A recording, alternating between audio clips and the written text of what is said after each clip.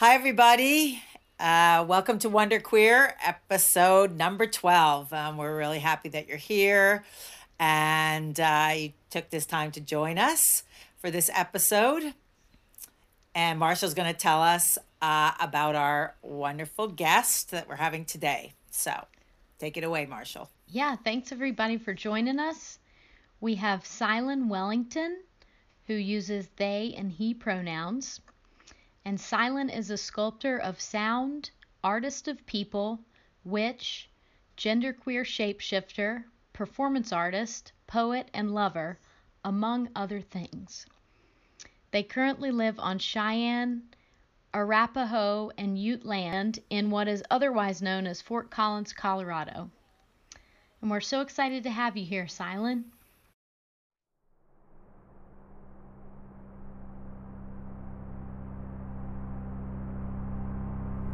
It was summer 2017, nestled between a canopy of soft redwoods, when someone finally heard my soul through my voice.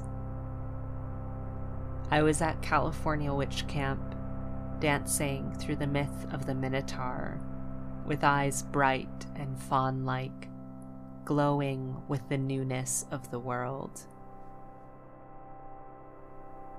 I had been remembering witchcraft for several years at that point.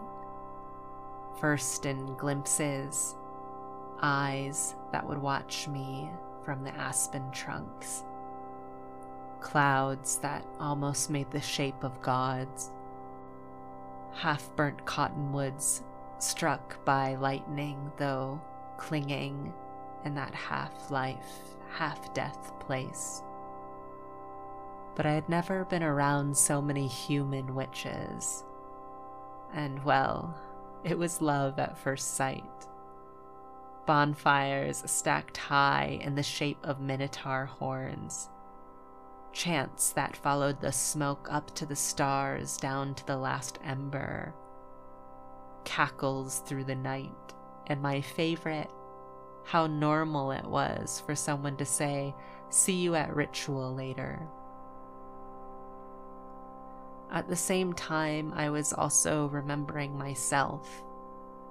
Over the previous 2 years, I had claimed womanhood, claimed goddess, tailspun into the crumbling of any ideas I had about gender, found myself sexy for the first time through drag, and worked up the guts to ask people to start using they-them pronouns for me. It was a litany of thresholds, and here I was at one more, 3 months in on tea, with a hardened Adam's apple butting through my throat and entering the labyrinth.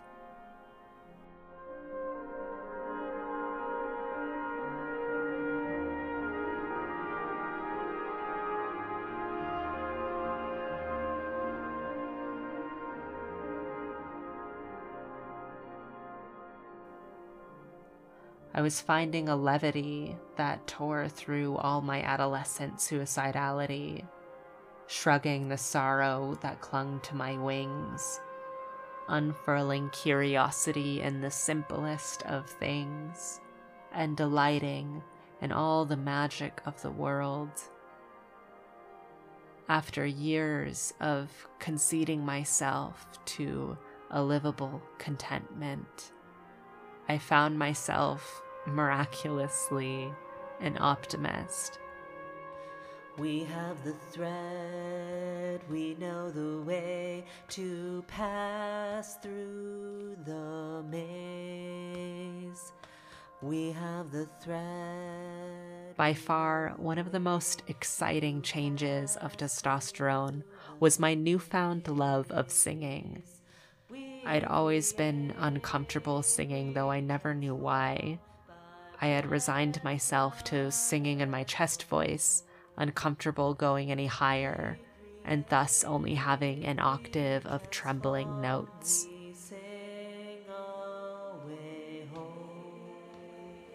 Though a poet, I had hidden all of my lyrics in the staves of piano music, so I would remember them, but never voice their melody out loud.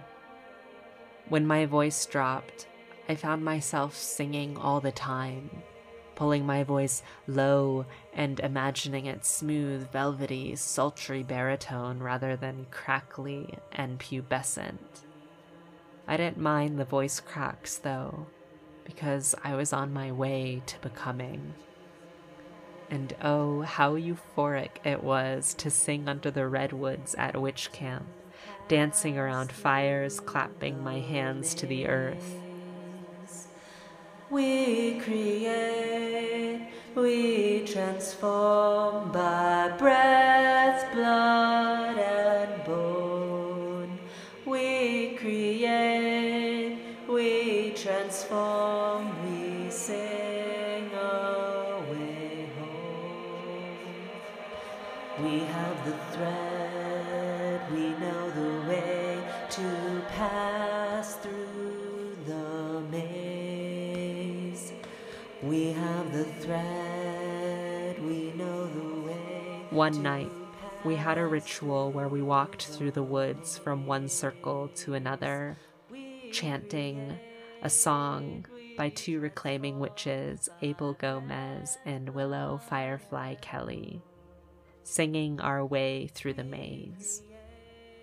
I took the song at the lower octave and felt a bellow from deep within me, singing loud, letting my eyes half close as my bare feet found their way across the starlight and forest floor.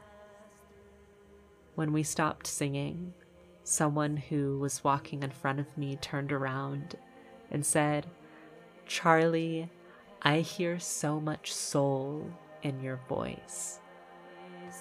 We create, we transform by breath, blood, and bone.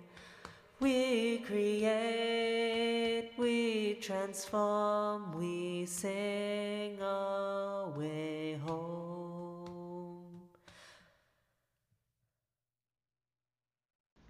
Silent, thank you so much for sharing that experience with us. I mean, it's really beautiful. No one has done that before, you know, putting music to it and the singing, and it really creates a full experience. And I just really appreciate it. One of the first things that stood out to me was that you talked about, you know, remembering witchcraft, and you talked about this process of remembering yourself. And I'm just wondering why that word, why that particular word, opposed to all the other words that one could use to describe both those experiences.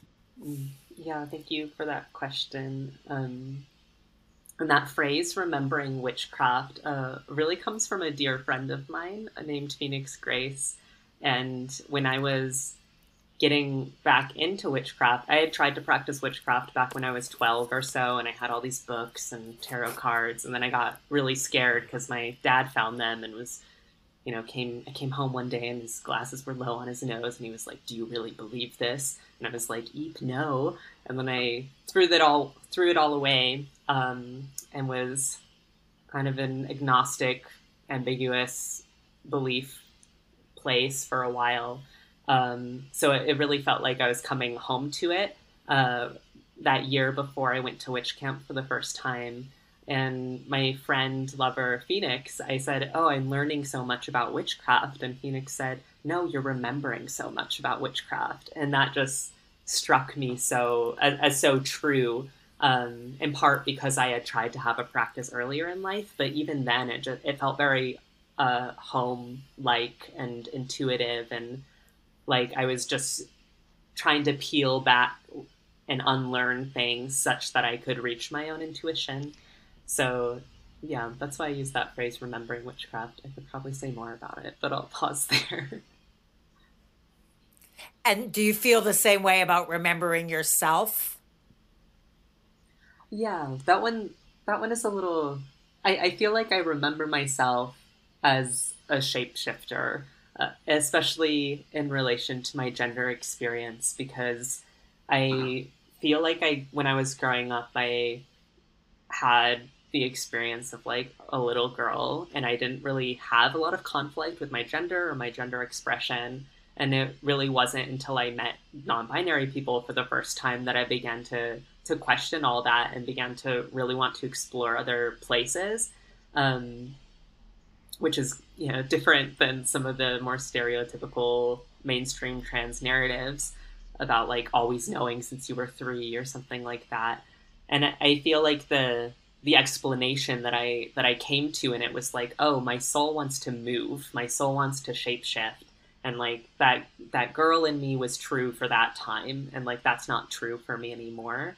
So in remembering myself, it was kind of, it feels like remembering my impetus and potential for change, and making space and honoring that in its many winding and curving paths. Yeah, something that you mentioned early in the story was about the myth of the Minotaur. And I wondered if you would share a little information about the Minotaur.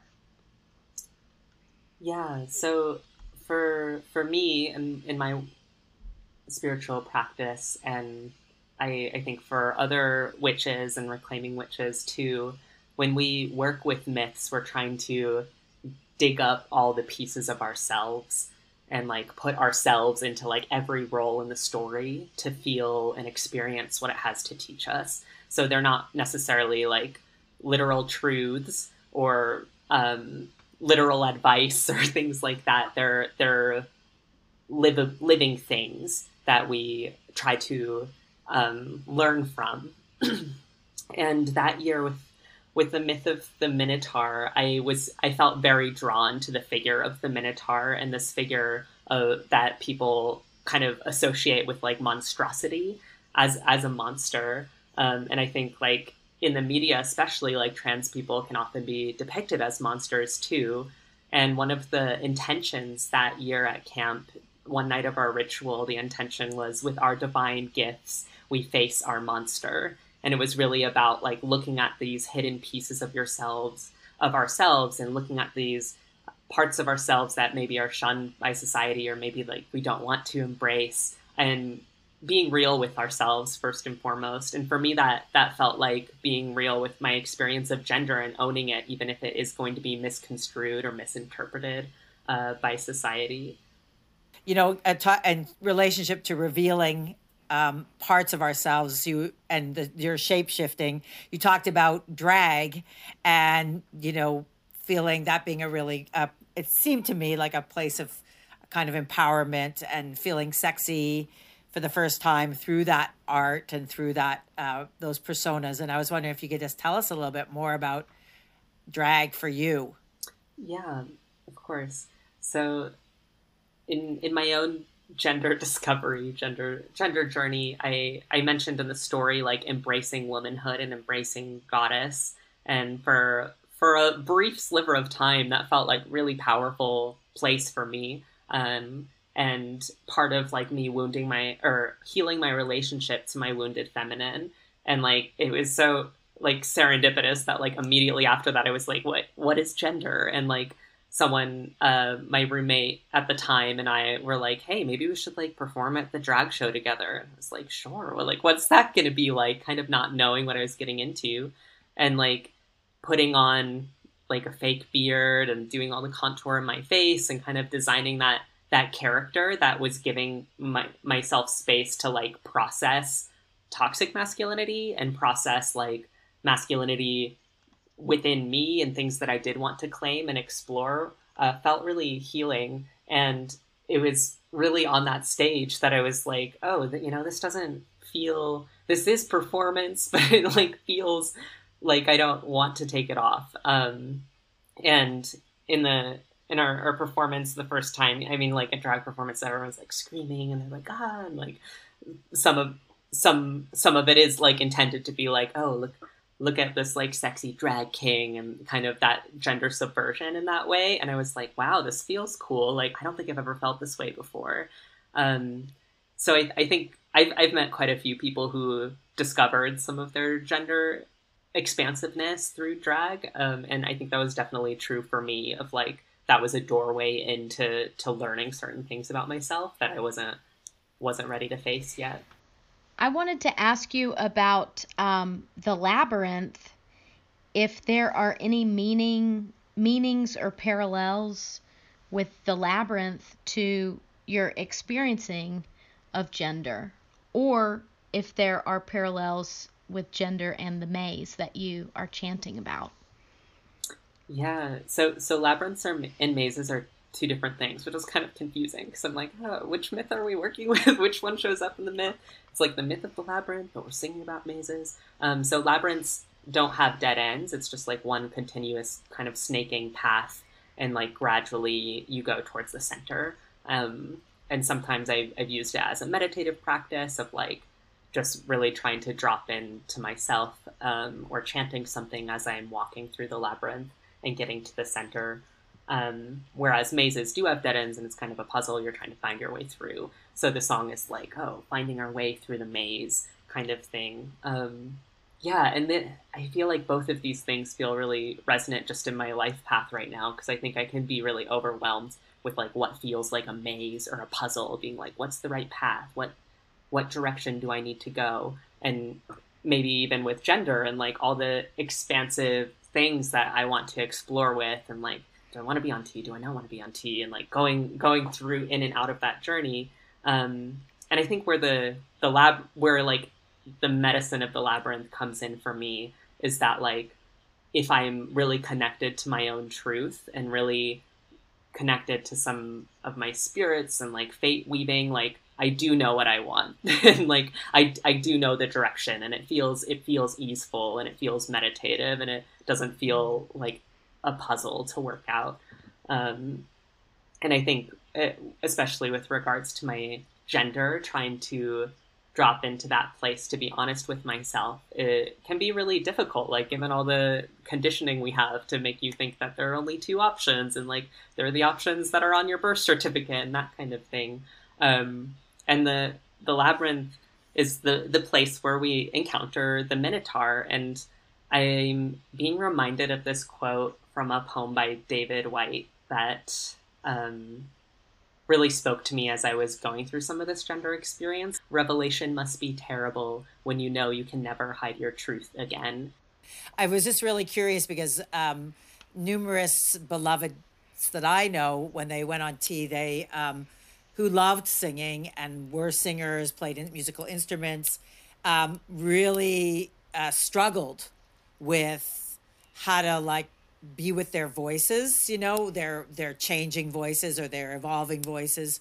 And you've had the very opposite experience, that you actually found your voice. And, you know, at that moment where you were several months into T and you were able to locate it in a different way. And so I'm just really curious about your process, and yeah, how it's sort of a bit oppositional for you. Yeah, and I think it helps, I should say, that I didn't sing very much before T. That like I didn't even like singing that much before T, that kind of thing. So it's that like, might be it. So maybe that's the secret. But yeah, testosterone can be really hard on the voice, and I'm not gonna deny that. But I am, you know, majored in music composition, and one of my good friends like studied testosterone effects on the voice like for their dissertation, and like was also a vocal teacher, and I was going to trans choir for every week at the time. So I had a lot of opportunities to like keep singing, and I think that's usually what I hear is the best recommendation to like continue to have a singing voice after T, is to like keep singing gently, since like I get fatigued so much more easily when I'm on testosterone, or when my body's adjusting to testosterone, than when I'm not. So being gentle with that, and like, but continuing to explore. And yeah, there was definitely like a year there where there's like a total train wreck in the middle of my register. But then I like kind of came out on the other side and like was practicing enough that I was like, okay, here's kind of my baritone range. And like now I have a falsetto, and that's really cool. So yeah, it wasn't without work. I like have been practicing singing a lot over the years to be comfortable and like get to know my voice again, because it is like your voice has certain muscle memory of like, if I make this muscle, like this pitch comes out, and that all changes when you go on T. So it is kind of like you say with your beloveds, like relearning how to sing again to some extent. I think that's totally true. But yeah, gotta be gentle. And I like that you say that it's work and that you had to sort of stick with it and embrace it and be compassionate with that part of you. Like self-love through the process. I like that too. What was the significance of the comment that I hear so much soul in your voice, and what did that feel like to receive that? To hear someone say, I hear so much soul in your voice, and to like feel it in that authenticity is like, it felt like being seen in also my like gender experience, and like as the queer boy that I was like trying to become at the time. So I think there's a tension for me sometimes in like being trans, and yeah, a lot of times in my solo witchcraft practice, like I do try to like offer myself self validation and like try to be seen within myself such that I don't have to rely on other people, since other people are fallible or like not ready to see me yet. But I definitely think that there's really no substitute for being witnessed in community for who you are. And in my own journeys, kind of as I discussed, like miraculously becoming an optimist, like it was because I had found people who were witnessing me and for my unique gifts. So I think hearing that from someone who was a near stranger at the time, we hadn't really spoken outside of that moment at Witch Camp, felt really good of like, oh, like people are picking up on what I'm putting out there. Yeah, and I have this very deep belief that like everyone, similar to my 5 Rhythms dance practice, where like everyone can dance, everyone has some kind of movement, even if it's just sitting, even if it's just kind of moving their head, there's like authentic movements within each of us that is beautiful. And similarly, I believe that about our voices and the songs that we sing, of like, even if you don't know how to sing in tune, even if you don't know how to harmonize, or it's kind of crackly, or you have a lot of voice cracks, like there's pieces of your soul like being expressed through that. So for someone to hear that, it felt really validating. Speaking of optimism, that was one of my questions. What did that mean to you? And how do you think that happened, that you just tripped over being an optimist, and then there you were in optimist land? Yeah, there I was in optimist land for sure. Yeah. And I mean, the story makes it sound like, oh, like, and then this happened, but it was like, definitely like years of journeys. And that line in the story I say after a lifetime of aspiring like only towards ordinary contentment. For me, when I was a teenager and kind of into some of my early 20s, like for 7 or 8 years, I was really depressed and like actively suicidal a lot of the time, and really struggling. Like I didn't really see myself living past 20 or very old. And I had this belief that like my depression or like my darkness was part of me. And like, even if I did live long, like there would always kind of be this gravity about me that people would sense, and there'd be kind of like a sullen somberness. And I didn't feel terribly about that. I was like, there's beauty in this too. There's wisdom in this too. But I like had this belief that there was always going to be kind of this heavy weight like around me that other people would be able to feel in me, that I would be feeling.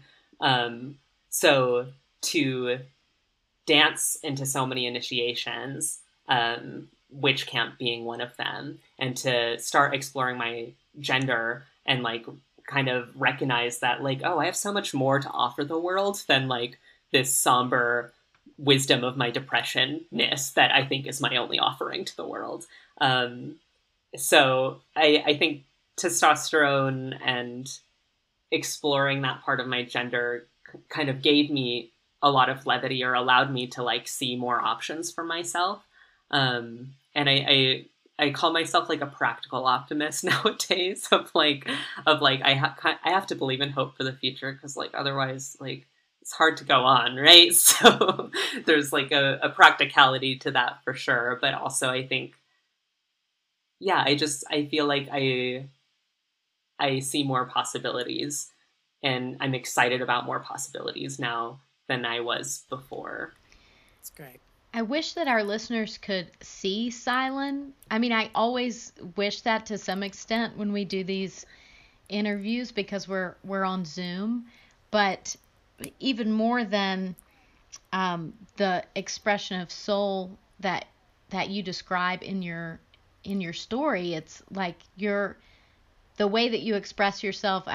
As we're watching you in your little window here, like you're just very expressive with your hands and your facial expressions. So it's just delightful to watch you talk about this. Yeah, absolutely. Thank you.